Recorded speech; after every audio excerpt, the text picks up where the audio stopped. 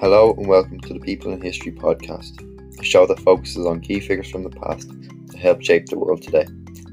In today's episode, we will talk about the life of Rosa Parks.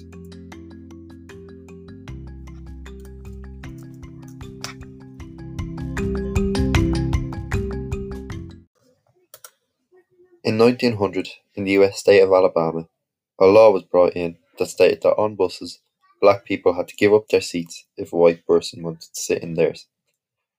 The first 4 rows of seats on these buses were reserved for white people, and black people often had to sit at the back of the bus. In 1955, Rosa Parks, an African American woman, was told by the driver to give up her seat to a white person, but she refused to move. The driver continued to ask her to stand up and give up her seat. Rosa said, "I don't think I should have to stand up." The driver then called the police, and Rosa was arrested. This sparked outrage amongst many black people in Montgomery, the city in Alabama where the incident took place, so they decided to boycott the bus system. This means they refused to ride these buses.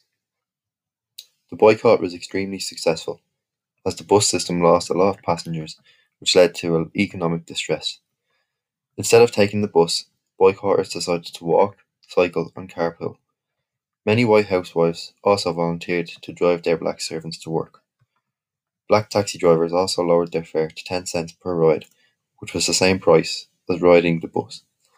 A year later, in 1956, the Supreme Court of the United States abolished the law of segregation on buses. Rosa Parks' actions were what helped start this movement and gave African Americans a lot of more rights than they used to. Rosa died in 2005.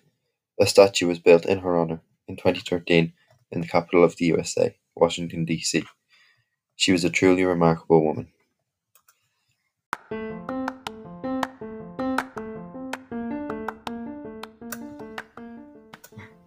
Thank you for tuning in today.